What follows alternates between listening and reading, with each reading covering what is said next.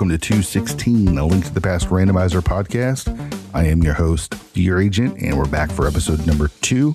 Dropping a little early. The response to episode 1 was greater than I could have ever imagined. You know, I recorded a bunch of these episodes with my buds and my pals, and I had a blast doing it. But you never know what the response is going to be when you put it out into the world. The worst response being no response at all. You just kind of put it out there and hear nothing. But that couldn't be further from the truth with what happened with episode 1 in the show. The subscriber count is growing. The people joining the Discord is growing. The downloads are better than I imagined. And I'm just really excited about the response to the show. I've had such a blast making it.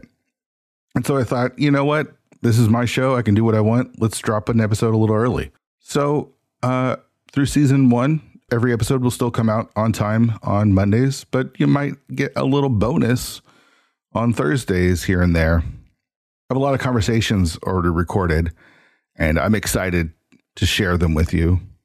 And we're already booked through August of this year, so the summer's pretty much done. And there are so many people in this community that I want to talk to. So I want to get through season 1. I just want to share it. I want to put it out in the world. I want people to hear it because I'm having a blast making them. The conversations have been great. And like I said, the response has been overwhelming. And I can't thank everyone enough. Best way to help out, of course, is just listening to the show, talking about it, spreading the word, sharing it with your friends, getting people to listen. That's the goal right now. And that's the best way to support the podcast, which you all have done immensely. So I can't thank you enough. So today's guest, we've got Mooglecharm on the show, a good buddy of mine, someone I love to play the game with, someone I like to create MSU packs with. And we're going to talk a lot about MSUs with Moogle because he is an MSU master. And if you're not familiar with MSUs, the conversation might be a little confusing. So I'm going to explain what MSUs are real quick, and that will cover that for a majority of our conversation, because we do spend quite a bit of time talking about MSUs. Simply put, MSUs replace the music in the game with a pack that someone else has made. So we love playing Link to the Past Randomizer. A Link to the Past vanilla music is one of the greatest soundtracks of all time for video game music. So why would you ever want to replace it? Well, you play Link to the Past Randomizer, you play 10 seeds, you play 20 seeds, you play 50 seeds, you play 100 seeds. The music, as great as it is, can get a bit repetitive. I think there's over 400 packs now of different subsets of music. So you could have different video game music. You have different music from movies. I know someone just made a classical music pack, which was pretty cool. I made a pack using WWE entrance themes. There's so many different packs. And it's just a fun way to spice up the game. And so we're going to talk a lot about MSU packs with Moogle, because he makes a ton of them and they're all excellent. And he's got his own website, msu.studio, where you can download them all. So make sure you check that out. Main tournaments going on right now. My money's on Zelga Dasan. At least that's who I put in my predictions. I don't understand how that guy hasn't won a tournament. Dude's so good. Having said that, he barely made it out of round 1 against MM2 Nest cartridge. Check out those matches. They're a lot of fun. Zelga's so good. Another couple people to keep an eye on during this tournament, and I'm kind of rooting for this matchup, is Scottish Brave and Zen Arcane. Now, they're not playing each other right now, but they've both advanced to round 2. And if everything goes well for them, they could end up meeting in round 4, which would be top 8. Both have just been tearing up this tournament, and they're both really fun to watch and are engaged. So that'd be something to see them have to play each other in this tournament. Scottish Brave versus Zen Arcane, still alive. And really hoping to get to that matchup. Mooglecharm is in the top 32, playing against Yagamoth right now. If you get a chance to watch game 1, I would really recommend checking it out. It is on one of the speed gaming channels, and it was quite the show. Lots of really cool main tournament races going on as we wind down to crown a champion. I've been on a little bit of a rando break. Took some time off after qualifiers.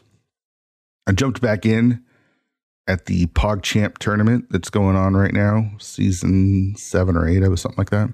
That was a big mistake. the PogChamp settings for this season are a throwback to season 2 settings that Kyong created, but they have pseudo boots and all the seeds. And the first seed that I played was against Zelga Desan, and he destroyed me because I ended up giving up. I mean, he's going to win anyways. There's no doubt about that. But it was this weird Enemizer, brick wall health, expert item functionality seed that I just did not enjoy playing. And it was not the best way to come back to the game after an extended time off.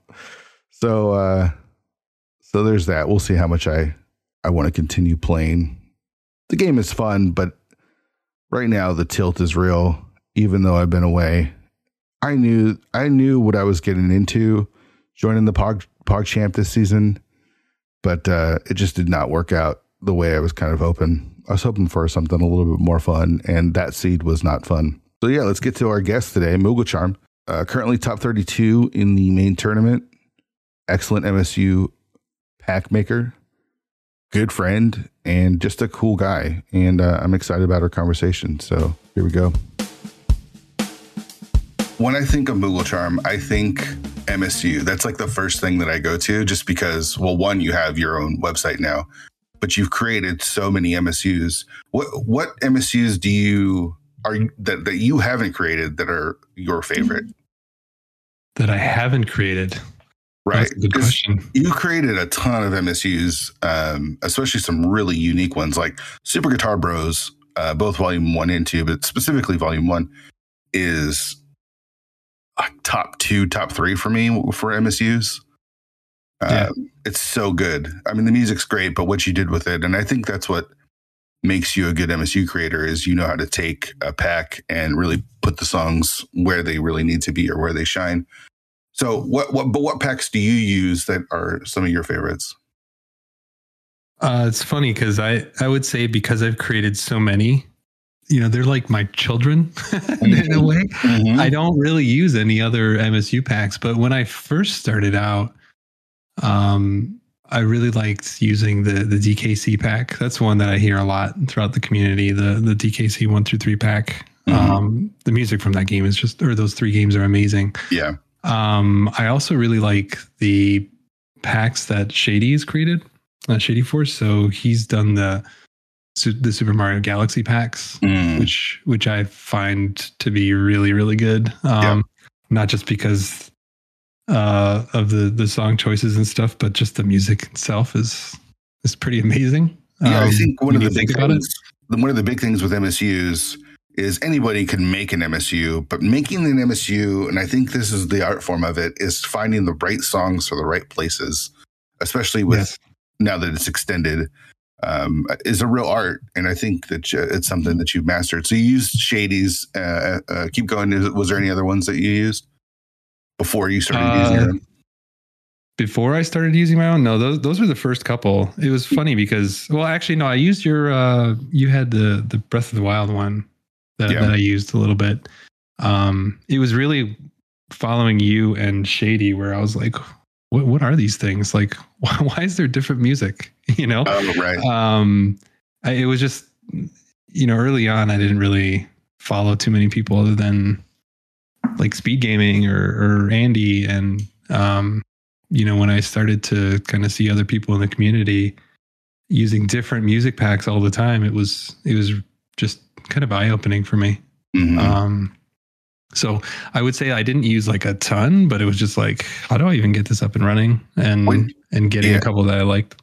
When you started, were there a lot of packs? Because now there's like over 400 packs or something like that. Do you remember how many there were approximately when you started? I would say it was probably like several dozen. Yeah, maybe in the 100 range. I don't know exactly. Like I've actually pulled up the packs sheet right now. There's several in here from like 2019 or early 20. I want to say when I started first making packs and starting using packs, there wasn't a lot. I feel like Cadence of Hyrule was a big one where people started to really discover like, hey, this is a thing. And I think there's a couple different Cadence packs that were made. But before extended MSU as well, there was like the Donkey Kong. I think there might have been like a Sonic one or something like that. Yeah, like I've got the sheet open, and through the middle of 2020, there's a little over 100 packs. Mm-hmm. And I had done my Super Mario World pack in September of 20. So yeah, somewhere in that 100 to 120 range, they were probably out there. But yeah, in the last couple of years, it's just blown up. Yeah, it's totally exploded. Was Super Mario World your first pack? Yes. So what made you want to make the packs, and how did that determine what packs you were going to make? Well, so the Super Mario World came about. We were talking about Shady Force, so I was scheduled to do commentary with him. And you know how like when you're going to do commentary, you meet up a little bit beforehand, you chat with your co-com, you kind of get ready for the race and whatnot. So it was really my first time chatting with him a little bit, and I found out that he was a Super Mario World speedrunner as well. And somehow we got on the subject of MSUs, and it was like, there's no Super Mario World pack out there. And I was like flabbergasted. Like, what do you mean? How does that not exist? You know, like there's so many good games and good music out there. And for whatever reason, there was no Super Mario World pack. So I was like, well, I'm going to try and learn how to do this. And yeah, ended up just putting it together. And I think it turned out really well. And I had always had this idea of kind of creating these mixes, and I'm sure we'll get into it. But, you know, the Mario games just historically have had such great music. And I'm an older guy. I just turned 40. So my heart is kind of with all of the really old games, you know, NES, Super Nintendo and stuff. And it was like, maybe I could blow out the Super Mario World pack to include some other Mario games and stuff. And that's where the next pack that I created came from. It was Mario like Mix. The Mario Mix. And that was just like, it was so much fun to put together and discover some of my old favorite songs. And that's where kind of that idea of really trying to create the puzzle of MSUs started to come about.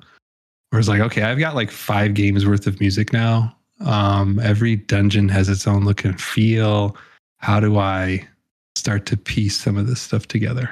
Yeah, which I think was a problem, because I think I tried to put together a Super Mario World pack, but there's not a ton of tracks.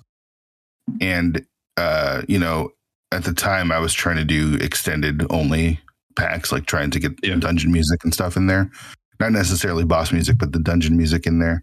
And so I kind of threw my hat in the ring a little bit, but I just couldn't really put the pieces together. So I was glad that you put it together. It's a pack I use often. It's a really good one. I remember my big contribution to that pack. Do you remember what that was?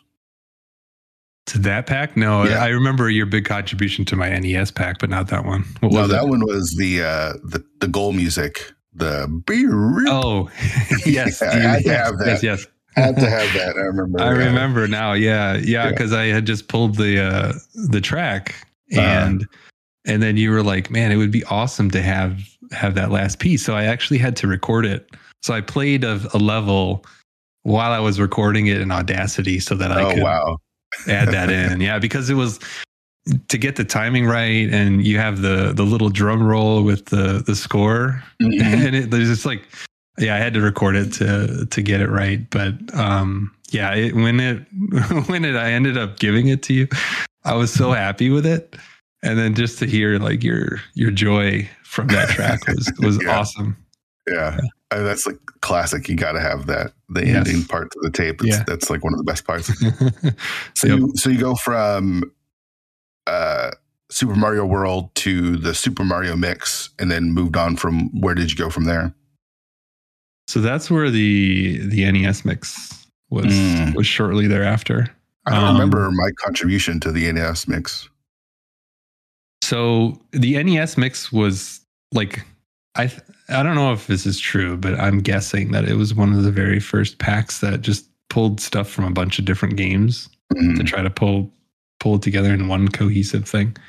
And like I said, my heart is kind of with the old school games, and I had this idea of trying to pull all these 8-bit songs together that I loved, and ended up grabbing a ton of music from like Mega Man and Ninja Turtles and Contra and Mario and Zelda and all these places, and tried to just say, all right, so what does this dungeon feel like, and finding, like, if you think about Mega Man 2, for instance, there's like, the whole soundtrack is amazing, but there's probably like 2 or 3 songs that, like, when you hear it, you know exactly what level it was. The kind of takes you back to when you were a kid, and like I did that with all these different games. So I had like a top 2 or 3 from each game, and just started to throw them in with how I thought things felt. And I remember having you run it for the first time and watching it, and it was like things didn't kind of feel exactly right, but I felt like I was on a good path, to creating something really good. And in Swamp Palace, I had the Ninja Turtles track, and then on the boss, I had a Ninja Turtles boss music. And you had asked me afterwards, you're like, hey, like, was it intentional that you put the Ninja Turtle stuff for both the boss and the dungeon together?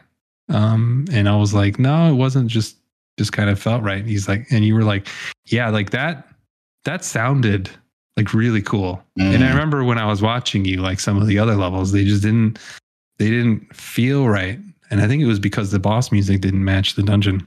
Yeah. So my second go around was, all right, so I'm going to take, like, there's 13 dungeons or whatever. I'm going to take the 13 best songs and throw them in the dungeon. And then I'm going to just grab like the boss or mini boss music or whatever from those games and make that the boss music. And it was like so much better than the original version, and everything felt like it worked properly. Yeah. So from then on, it was just kind of tweaking and making sure that the tracks that I wanted to get in would get in. But you were the one who would, like, kind of started to point me in that direction of like, well, what if you tried to put the dungeon and bosses together? How would that feel? And since then, like, that's the kind of formula that I use with all of these different mixes. Wherever possible, I'm trying to get the boss music and the dungeon music from the same game or the same series or align something. them a bit. Yeah. That NES pack is also one of my faves. I use that one quite a bit. I use the Castlevania NES mix quite a bit because that's got some really good music in it as well. But you were able to sneak some Castlevania into your NES mix. So you branched out from just doing regular video game music. Obviously, when you did the Super Guitar Bros, was there anything in between that? Because you've put out so many packs. Honestly, it's hard to keep track of which ones are yours. Yeah, I have a bunch that are unreleased. That, like, there were some that I put together. There's a company out there called Brave Wave that they put out some music. Like, what they had ended up doing was hiring a bunch of the composers from like the old NES and Super Nintendo games and Genesis and stuff, and they had them create like just their own music. And that was an album that I really liked. It was called World 1-2. And I was like, can I turn this into an MSU just for fun? Like, I was just going to try and play around with it. And I was able to do it. So I started actually downloading a bunch of different soundtracks. There's a game called Bastion out there that I've never played, but the music was really good. And I created an MSU out of that. And, just never release them. I think because I don't want people to have to pay for stuff if they don't have to. But then B, like, I don't release anything unless I feel like it's kind of my best work, and those things, like, I've just played around with a bit. And and it was more like, I play them from time to time, but it wasn't like anything that that I was like super close to, and that, I felt like was worth releasing to the world. But separate from that, like the Grand Pool World 2 pack, that's a hack. The game is a hack. The music from the hack is created by random people like you and me, who are just super talented at creating music. And I think that was probably my first foray into like just completely unrelated, or like games that I've never played that just had really good music that I just wanted to see if I could create good packs from. And I would say that Grand Poo World and then the Invictus pack are two of my more successful packs. The Grand Poo World and Invictus, do they have original music, or do they take music from other games and then use them in those ROM hacks? A little bit of both. Oh, okay. Yeah. Okay. So if you go to find those ROM hacks, there's a website called SMW Hacks, I believe, that hosts all the music and all the ROM hacks and everything there. And a lot of the music that's there is like, let's say, resamples of like tracks that you would know today, but just done in like a 16-bit format. Oh, okay. And then others are just completely brand new packs or brand new tracks. So I did actually create a pack that I intend to release to everybody, where I just went on that website, filtered on originals. So, music that's not from any old game, somebody created it from scratch.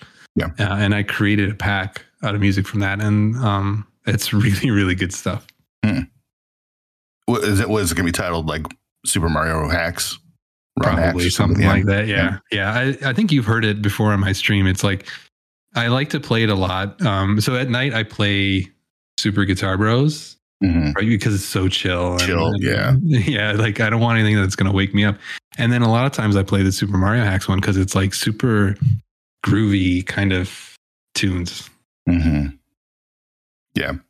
It's funny that you use all your own packs. I don't use any of my packs, really. Like I create my packs. I think I get burnt out on the packs when I create them because, all the testing and playing through of them, where I'm like, I just don't like, I love the music. I'm really proud of the Breath of the Wild version 2 that I did just recently, where I kind of went back to the Breath of the Wild and I felt like I improved the pack a bit and made it feel a little bit more like the actual Breath of the Wild. Where it's a little bit more ambient. And I use it a ton when I was, creating the pack, but I don't really want to use it that often. I think the pack that I do use the most, I guess, of my own would be the McKellen Chill packs. Yeah. But everything else, I feel like the 8-bit rock one, the 8-bit universe rock one I did, I never used. I see a lot of people use that one. I don't know. I don't know why that is, but yeah, I think, I've created so many that I do get to keep it fresh. Now I do have a couple that I play all the time, like the NES Mix one, and then my Mega Man Mix one. I play probably more than most. Oh, and then Super Guitar Bros. But yeah, like I totally hear you. There's packs that I don't play a ton just because of that burnout factor, like you said. But like one of my favorites is my cartoon pack, but I don't play it very often. Sure. Yeah, that was a unique pack. So where does the idea of using non-video game music come from, and what kind of compelled you to go in that direction, and what inspired you to create packs like Super Guitar Bros or stuff, or the cartoon pack, or things that were outside of the realm of just, hey, here's some video game music. Let's put the video game music on top of Link to the Past. That's a really good question.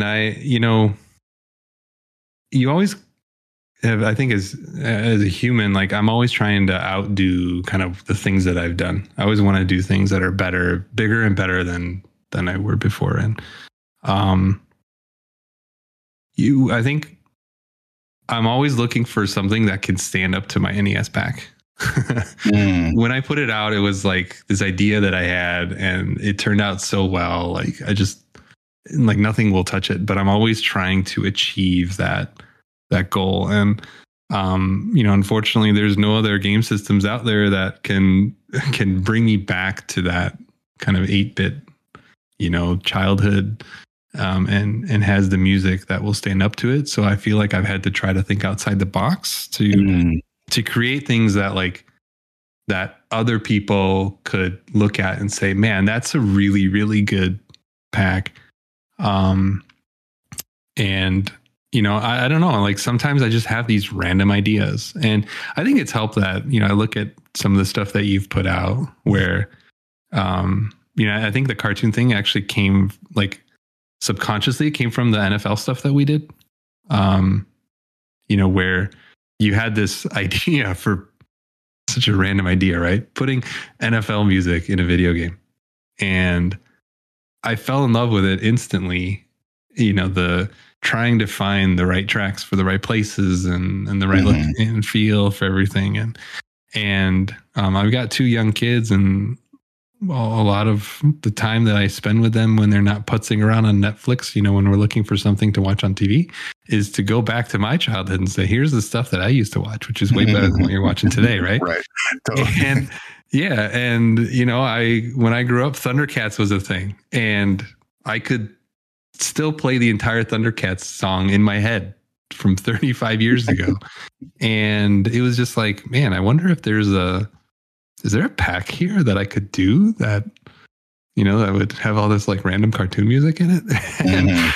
And like, I just started going on YouTube and recording the tracks and trying to see what I could find. And it eventually just got to a point where it was like, man, there's like so much here, can I actually create something that A, people will enjoy, B, sounds like a cohesive pack, and see what I can do. And I had Gamma test quite a few different iterations. I think the biggest difficulty with that pack was the fact that a lot of those old tracks, they have lyrics. So it's like, when do lyrics work and when do they not work? How do I find the stuff without the lyrics if possible? Because I mean, these cartoons were 30 plus years ago. So it was certainly a challenge, but it's really cool when I'll hop into someone's stream and they're playing it, and it's like, oh man, this actually was a really good pack. Let's talk a little bit about the NFL pack. So because that's a collab between you and I. Like we've talked about contributions to each other's packs, but this was like an actual true collaboration where I had this idea for the NFL pack because there's so many good NFL tracks between the different stations and then all the different shows on like in ESPN and NFL Network. I thought, man, I think this could work. And I remember putting it together, and I put it together pretty quickly. And I showed you, and you're like, I think I can do better. And I did. I think it's in a roundabout way. You didn't only use those words. I didn't exactly, say those words. But I think it was like, you had a lot of critiques for the pack. And I remember being like, it kind of like the creative side of me kind of like tensed up a little bit, like, and then you kind of took your stab and really reworked that pack and made it great. And I remember after we changed it and you made those fixes, using it and going like, he was so right. like, oh man, it works so much better the way you reworked it. I thought that was one of the most fun packs that I've created, because it was a collaboration, which I don't think any of the other packs that I've done have been like that. Yeah, the same here. I don't think I have. I'm going through kind of my list here, and there's nothing here where I've worked with somebody on it. I would say the closest I came was, so I helped Dante create his Doom MSU, but that was more where he was like, I have this MSU idea, I want to put it together, but I don't know how. So I kind of helped him through that process and like showed him how to create some of the loops and, actually like took a look at some tracks and said, here's how I would loop it. But in terms of like actually talking about tracks and placements and that sort of thing, like, the yours and mine was a true collaboration. And that one was so much fun to put together. It I was. mean, It's a fun one like, to use, especially during the yeah. NFL season as Oh, well. definitely. Yeah. The music is fantastic. I played football my entire childhood through high school. Football's just, it's a very close sport for me. I love watching it. I love watching the analysis. I love having it on in the background. And then, to hear so many of those tracks. And again, this is like, I think part of why I love making MSU so much is because it takes me back to my childhood and those like fond memories, right? And there's so many football tracks from 20, 30 years ago on ESPN or like those NFL films tracks where you're just like, oh my God, like you can visualize somebody hitting somebody or throwing a touchdown or whatever, right? Or you hear Chris Berman, commentating over the NFL live music or the NFL primetime. And that was like the height of our, young adulthood. As football fans, primetime was everything pre-internet. And Chris Berman and Tom Jackson, you just hear those voices ingrained in that music, even if you don't actually have them on the track. It just totally works. So I totally get that. Yeah. Yeah. So that was a really fun kind of puzzle to put together. And then I think part of what was missing from the initial thing that you put together was it felt like it was missing just 2 or 3 tracks. It's like if we can find a little bit more, I think it could make the pack so much better. So like that was a fun little YouTube run there where I'm looking for stuff and it's like, oh man, this track and this track. And I think the Campbell's Soup, like that original NFL films, like they would play it during those Campbell's Soup commercials with like Donovan McNabb or whatever and his mom. And like those were really fun to find. Yeah, that was really good. So you have more packs in the cooker? I'm always like creating stuff. Yeah. So I want to release that Super Mario Hacks one at some point. I've got like Super Guitar Bros. They release music every month, like a track or 2 every month. And I'm waiting for a little bit more to potentially create another one of those. Shireen actually opened me up to the Super Smash Brothers kind of stuff because so he created that Smash Brawl MSU, which is great. And my son plays Smash Brothers like ad nauseum. So I get to hear a lot of the levels and stuff. And there's like, I don't know how many characters, 80 characters in it. And every character has their own like volume of music. And it's set up it's like it could create like a Moogle pack from it. It's like these mixes that I could create from these different characters, but the music is familiar, but just like 21st century kind of stuff. Right. So I was actually creating a Mega Man mix from Super Smash Brothers, and it's like rock music, Mega Man rock music, basically. But yeah, I've got like ideas all the time. I'll probably release some of those unreleased ones that I've got. Yeah. I think part of having the website was to be a little bit more in control of getting my stuff out there and being able to tell the story with it, where it came from. And I'm hoping to be able to continue to create MSUs for a while. And the website is msu.studio. Is that what it is? Yep. Where you can actually download all your packs and then actually join your Discord as well, which has all these packs and a couple other people's packs like mine are curated a little bit more than just being on a spreadsheet, which is really nice. It was more, I wanted to make sure that, if you get your pack out there on the website, like I want to be able to highlight who you are and what you've done and link people to your website or your Twitch and that sort of thing. I feel like I could talk MSUs all day with you because, again, when I think of MSUs, I just think of how many you've created and how many not just created, but that are like top-notch, top-tier MSUs. But you're also like an accomplished runner. We're just about to start the bracket round of the 2022 main tournament, which you will be a part of. So top 64. Where did you find Rando? Like what was your introduction to Rando? I think it was YouTube. Like I was just putzing around on YouTube, and yeah, I played a ton of video games when I was younger, up through about college, and then after college, like I just stopped. I think starting a career and living in the city and going out every night type of thing. Like I just never played video games. And when I had my son is 9. I ended up buying a Switch a few years ago and just kind of started to slowly get back into gaming. And, the YouTube algorithm works in magical ways sometimes. And eventually, you stumble upon something that you didn't know existed. And I remember seeing a match. I don't remember what it was, but it was Andy versus somebody, and it was a speed gaming restream.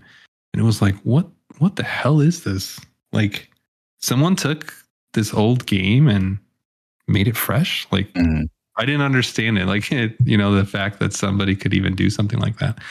And eventually figured out how to get it up and running on my own, and just started doing it on my own, not even like racing, just because we're talking about MSUs and the puzzle aspect. Like I love doing puzzles. I'm a finance guy by trade, but my education is in engineering and math. Like that's just how my brain tends to work. Sure. And being able to play this old game but have it be different every single time, where you're solving a new puzzle every time, was really, really intriguing to me. And yeah, I ended up just watching more on YouTube eventually, like figuring out what the heck Twitch was and getting a Twitch account. And, I was like, let's try racing and see how good we can actually be at this game. And eventually getting to where I'm at today. So you weren't even familiar with Twitch at this point when you found Randomizer? You weren't watching other Twitch streams? Were you? Nope. What about with Zelda? What was your history with Link to the Past or other Zelda games? I mean, I grew up playing Legend of Zelda. Mostly 1, 2 was really, really tough. Sure. And then, when I got my Super Nintendo, getting Link to the Past was a thing. And I'm a Nintendo guy, so like every Nintendo system that would come out, I would get it. And Nintendo's really good at knowing which characters are their best and creating great games out of those characters, right? So like you get the system and you get the Mario game that comes with it, and you're looking forward to the Zelda game that's coming out at some point. So, every Zelda game that came out, I would buy. I never had Game Boys, so I never would play like those Game Boy games, but those franchise games on the consoles, I played and beat like most of them. I think the only game that I didn't really play was Majora's Mask.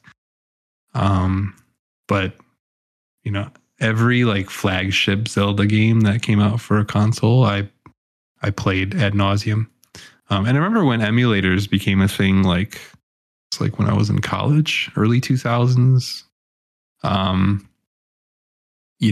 Trying to find some of those old games that I loved growing up, and Zelda 3 was one of the games that I would revisit the most. That and then Final Fantasy 6. Like those are my 2 favorite games growing up. So I would play a ton of Final Fantasy and then a ton of Link to the Past. Yeah, I think I've purchased a Link to the Past like 100 times because I'd buy it on I buy it, when it was on the Super Nintendo, and then I'd buy it when it came out on like the Game Boy Advance, and then I buy it when it was like on the Wii U, and it would I would buy it what every version, the online services, whatever was out. I was like, oh, I need to go back and get it. So were you like watching any other gaming before Link to the Past? Is that kind of because you talked about the YouTube algorithm got you to that, but were you like into watching speed running or games done quick or any of that stuff? It was actually Games Done Quick where I think that's how I ended up getting fed into the algorithm. I see. Where I don't even remember how it got into Games Done Quick, but like seeing people beat games super fast was like, oh, I remember trying to do that a little bit when I was a kid, but not, not actually making it a thing where I had a timer and was keeping track. I remember that there was a Nintendo Power where they were trying to get people to submit times for this one Mario Kart track. It was like, if you can get under, a minute, whatever, like you can get put into this magazine. And that was like, when I was a kid, like one of the first times where I was like trying really hard to do it. But yeah, when I ended up seeing Games Done Quick, that was like, oh wow, there's like a whole world of people out there that are just doing this, for fun or even for their jobs. And and ultimately getting fed into the Link to the Past stuff. But Sure. I think some of the first stuff that I really, really was enjoying on Games Done Quick was like the Kaizo Mario stuff. Oh, right. Yeah. I get that. Watching those are like amazing. Completely. So you pick up the game, you get familiar with it. You're kind of playing it offline, trying to refamiliarize yourself with just playing the game. And then obviously the randomizer aspect of it.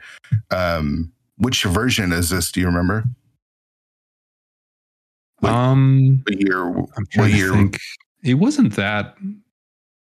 I feel like the versions over the last like 3 years have been like very scattered. Yeah. We haven't gotten new versions very often. I would say probably 29 or 30.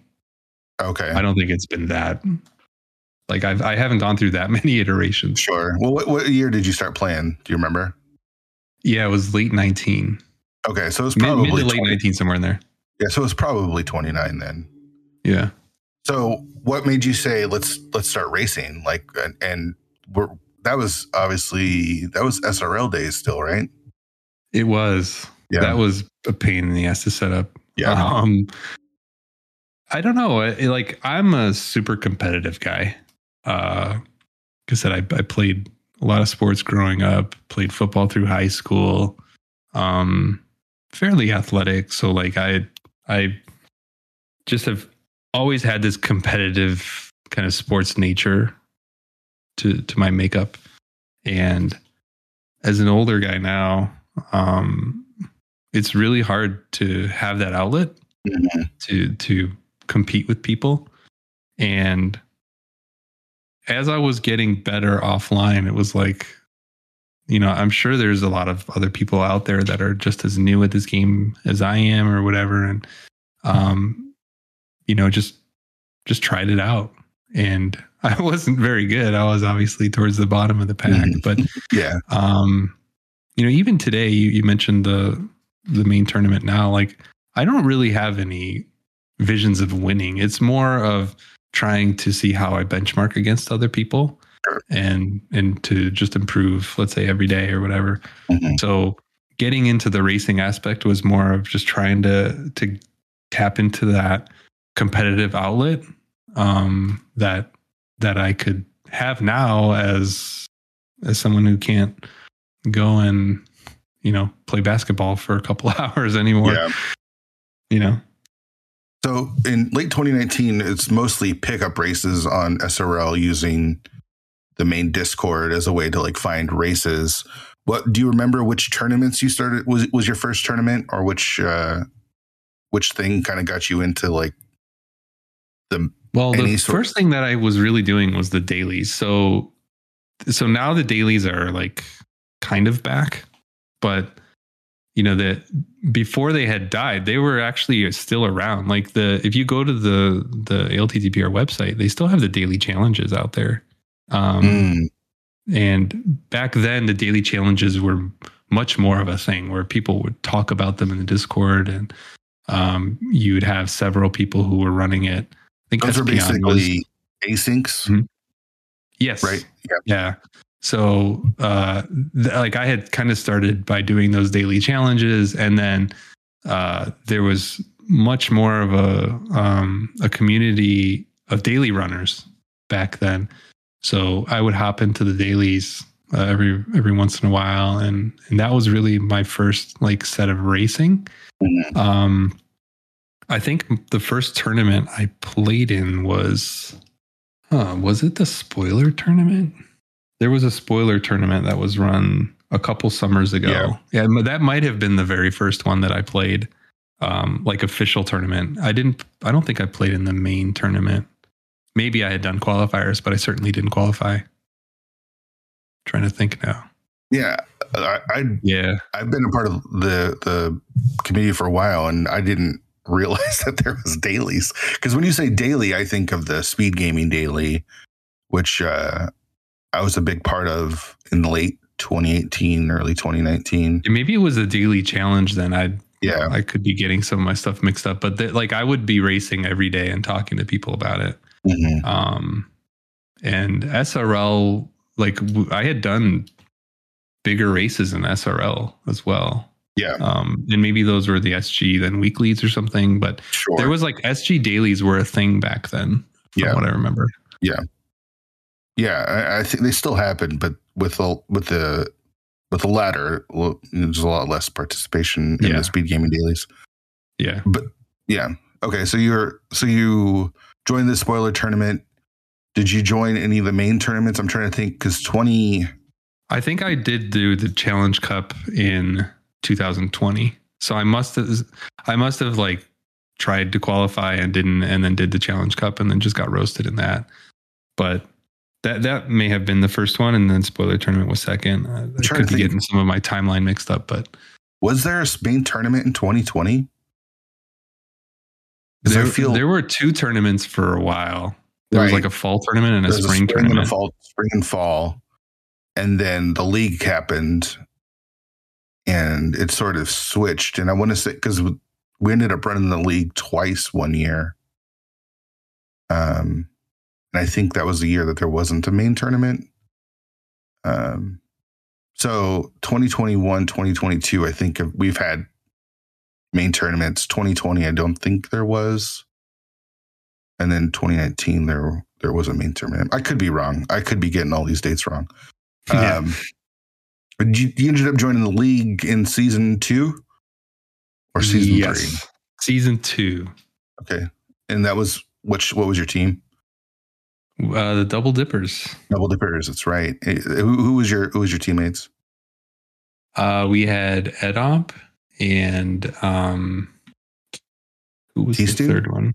No, T-Stu we got in the third season. Man, why does their name escape me? When you joined the website, league, I'm gonna find it. When you joined the league, Swagalicious. Swagalicious. All right. So how did you join up with these two guys? It was totally random.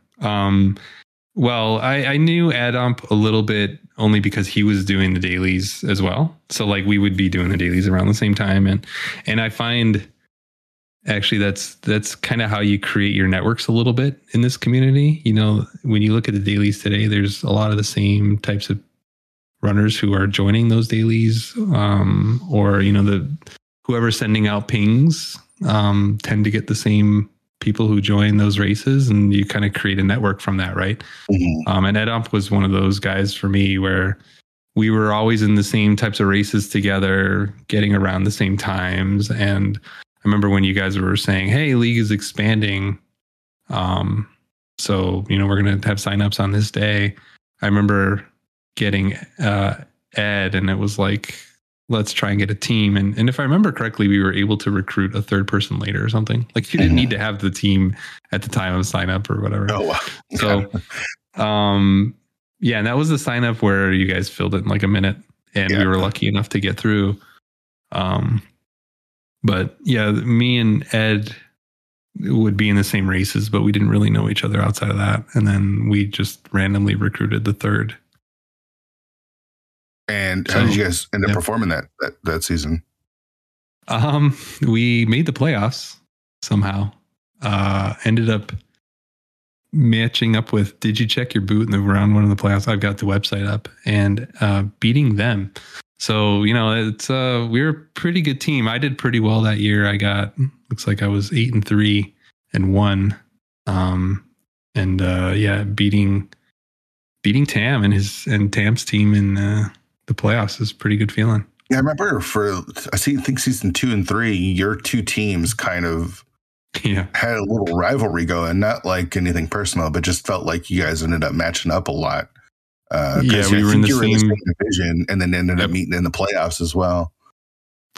Yeah, the meeting in the playoffs, having a really close playoffs, and we even tied, I think, in game 5, so I had to play game 6, um, and yeah, and every league season after that was the same deal where somehow, you guys put me and Tam in the same division, and we're having very close matches. Yeah. What did it? When you guys made the playoffs, was there a sense of like, oh, I made it? Or did you ever get that sense of or that sense or feeling of like, oh, I'm here, I'm competitive, or are you still even searching for that feeling, even though you're in the top 64 of the current tournament? I am, to a degree. Like, I think because of when you start to get better at this game, you play with you like play with people who are like as good or better than you, right? Typically. And I think, we play a lot with guys like Gamma and Shireen and Megawatt and P Train and Julie, and Wall Kicks, like all these guys who are the who's who of the rando community, right? And I know like there's others who are really good out there. But like these guys all belong in the top, whatever, 20, 30. So, because I play a lot with guys like that, I don't feel like I've made it, right? Because I'm always losing to them and they're really good. And, it's not until I kind of venture out into the world and I play other people where it's like, oh yeah, I'm actually pretty good at this game. I didn't feel like I had quote unquote made it until it was the SGL from a couple years ago. I had Banta in my group and I ended up beating Banta. And it wasn't like I didn't get lucky or anything. I played a really good race. I think Banta ended up like not doing ice tea room or something stupid like that. But like when I go back and watch the video, I was, in the same rooms as him throughout the entire race. And it was like, it's Banta. Banta's really good at this game. And I am, making it very close. Yeah. And when I won, yeah, exactly. Like that's when I felt like, oh, maybe I'm actually like pretty good at the game, and I can, make noise in whatever tournament that I play in. That 20, SG Live 20, I believe, right? That was all online. Yeah, not this last one. Yeah. Mm-hmm. So let me ask you this question, because I feel like kind of what I want this podcast to be about is trying to understand the competitiveness of a randomizer.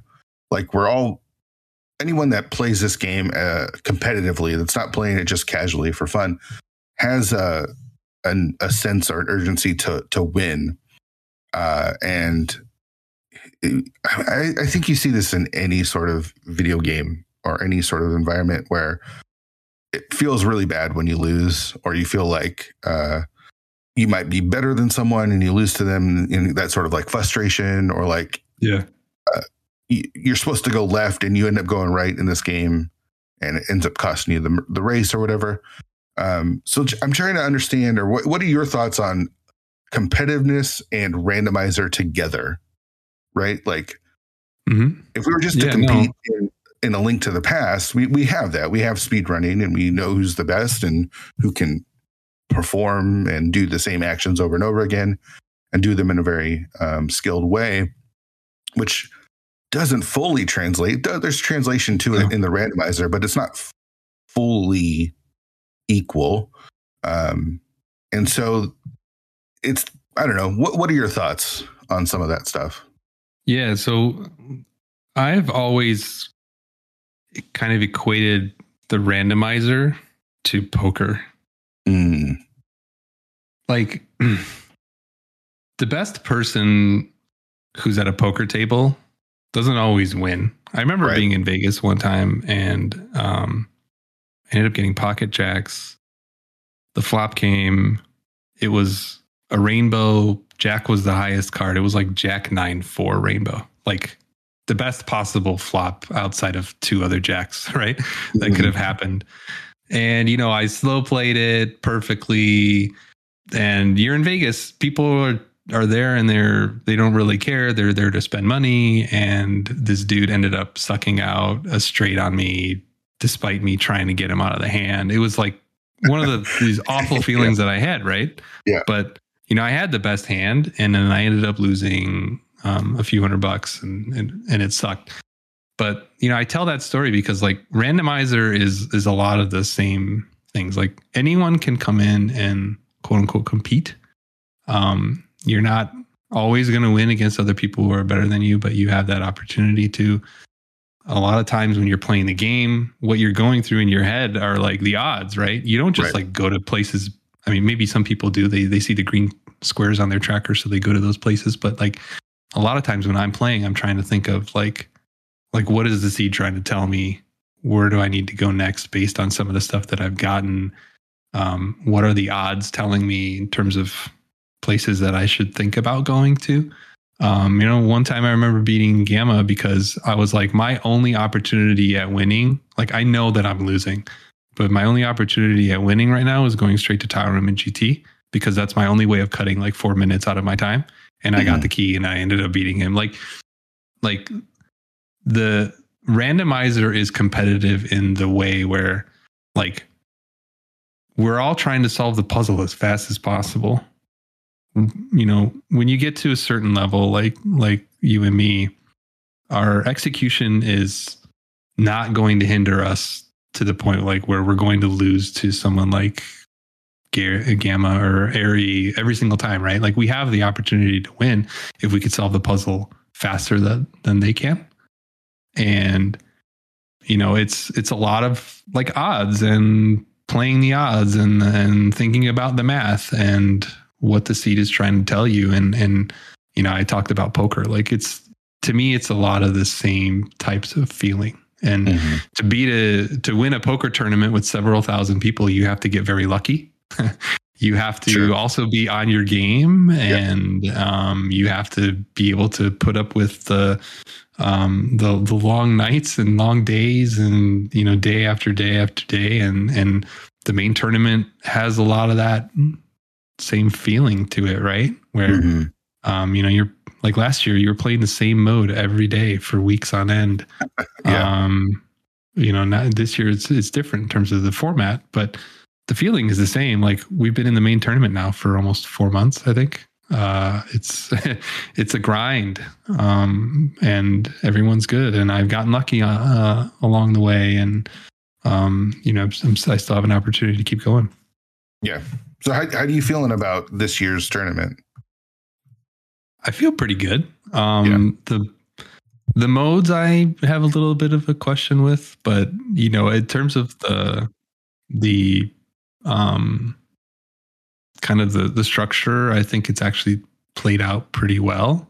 I think they're on to something if they make some tweaks with how they go about it. But I think having these different modes actually plays to my strengths a little bit, because I'm not like the best at any particular mode. Like when there's certain names that come up, like you equate them with a mode, like wall kicks or Zelga or Lin, like they are cross keys. Like they're great at the game, but like they're amazing at cross keys, right? When you think of like a GFE or Julo, like they're clown modes, right? Like they're just really good at clown modes, and they're probably going to win most of the time. I find that with myself, like I'm pretty good at everything, not the best, but pretty good at everything. And, having the opportunity to play in this tournament with modes that you don't know until you're 5 minutes from the start. But, and I'm a pretty good runner. Like I find that gives me either a little bit of an advantage or not a disadvantage against most runners. Yeah. Yeah. So what are the modes have you enjoyed the most that are in this tournament, and which ones? Let's get into it. What didn't you like about the main tournament specifically? I don't like the tournament hard mode. we'll joke around about how it's just heart piece mode. Like, sure. It's really weird when you go into Blind's Hut and then the Kakariko well and you get 10 heart pieces out of it. Like, it just doesn't feel right. And you're trying to create a hard mode, but a lot of times you walk out of Kakariko and you've got 8 hearts already and you're like, what, how did this happen? It's like 5 minutes in. So, I think there's some tweaks that need to be made in terms of like, if they're going to have a quote unquote flagship mode. I think the modes that were chosen aren't like everyday modes that people play. When people are pinging in the main Discord or whatever, like you never see people pinging for MC boss shuffle. Sure. So it's like these modes were curated to fit what it seemed like speed gaming wanted. Because I had actually voiced some of my opinion in the they had like a channel where they were looking for feedback, and I was like, how do you have a tournament like this where you have all these random modes and you don't have cross keys, right? And people would say, well, there's a cross keys tournament. And it's like, okay, but if you're trying to find the best rando player who can play a bunch of different modes, cross keys needs to be in there. Like, right. That is my opinion, and I think of the opinion of many other people. And you can't disqualify cross keys because it tends to go over the 2-hour mark. Like, that's not a criteria. You're trying to create a tournament for the people, not a tournament for speed gaming. If you're creating a tournament for speed gaming, you should be very upfront about that, right? That's what Speed Gaming Live is about, I think, right? So, I think creating or putting modes in there that the general public plays all the time and are familiar with, I think would have made more sense. But, in terms of modes that are there now, I think the inverted mode is the most fun, only because you have so much that you can do right off the bat. It challenges you from a low percent perspective. It gets you to think about the game in a different way. I would say that's my favorite. And then probably the MC boss is my second favorite. Inverted was probably the most controversial of the modes included. And you're saying that one is your favorite of the modes. Well, I don't like Ambrosia and I don't like the hard. So like, I've out of 5 modes, I really dislike 2 of them. And you're basically asking me to pick my favorite out of like the bad children, right? Like I have to pick a favorite, but I don't necessarily need to like all of them. Sure. I'm not really an inverted player. I had to practice it a bit and try to figure out routing wise what tends to work. But I think, again, going back to my comment around me being good at most things, like I think if I can get decent at inverted, it gives me a good chance of beating my opponent because nobody plays inverted. It's not a mode that's very prevalent. It confuses a lot of really good runners. I did a practice run with Zero, Rush, and a couple others a few weeks ago, and Zero like completely forgot about things. It's like that's the kind of stuff where it's like if I just play a good game, like, and I don't forget about something, I may have a chance to win just based on that alone.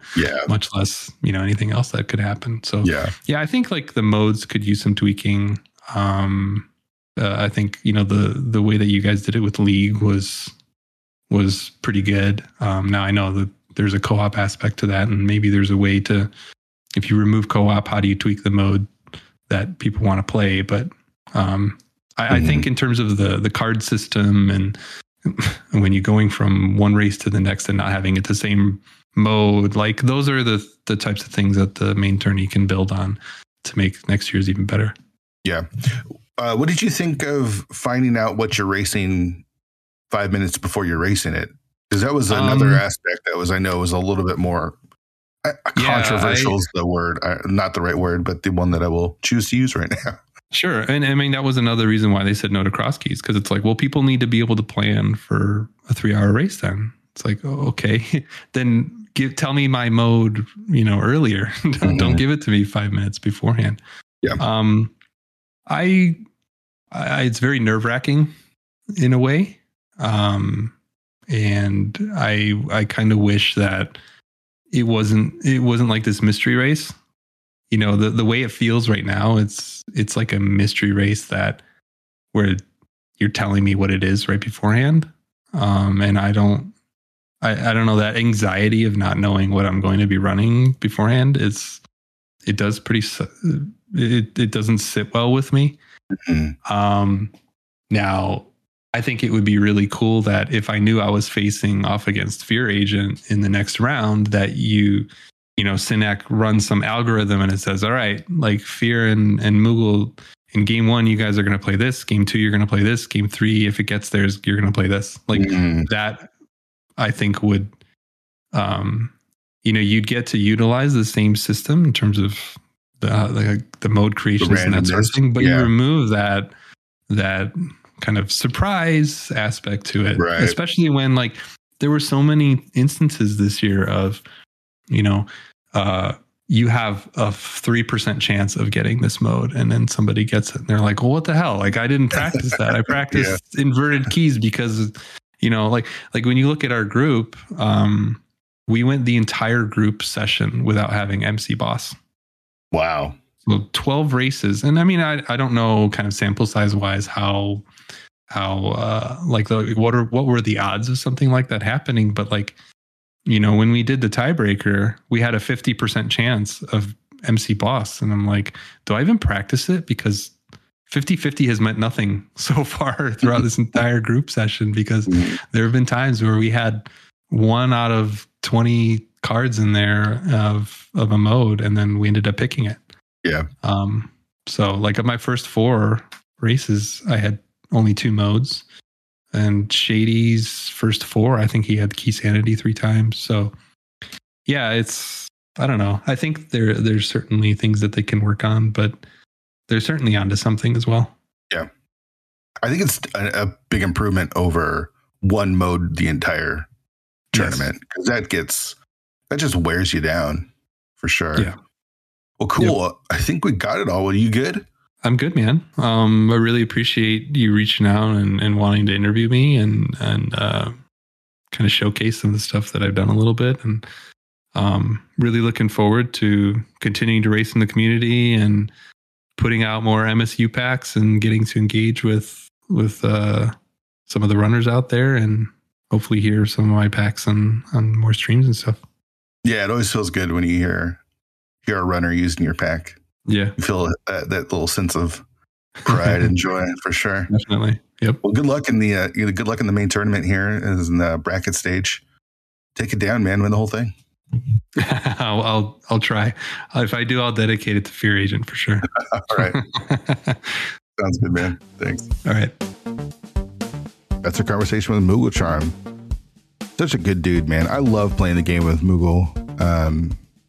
And just hanging out with him. He's just such a good dude, and I can't get enough of his packs. His packs are so good. So make sure you check out Moogle on Twitch. twitch.tv/Mooglecharm. Download his MSUs over at msu.studio. Join our Discord. You can get the link by going to 216pod.com. Join in on the conversation of these episodes. Let me know what you think. Are you enjoying these episodes? Do you have questions for guests? And who would you like to see on the show for the upcoming seasons? There's so many people that I want to talk to. Again, I can't thank everyone enough for the response to episode 1 and the response to the show in general. I'm really having a blast making these, and I hope that comes through in the recordings. Thank you all so much. That's going to do it for this episode. See you next week.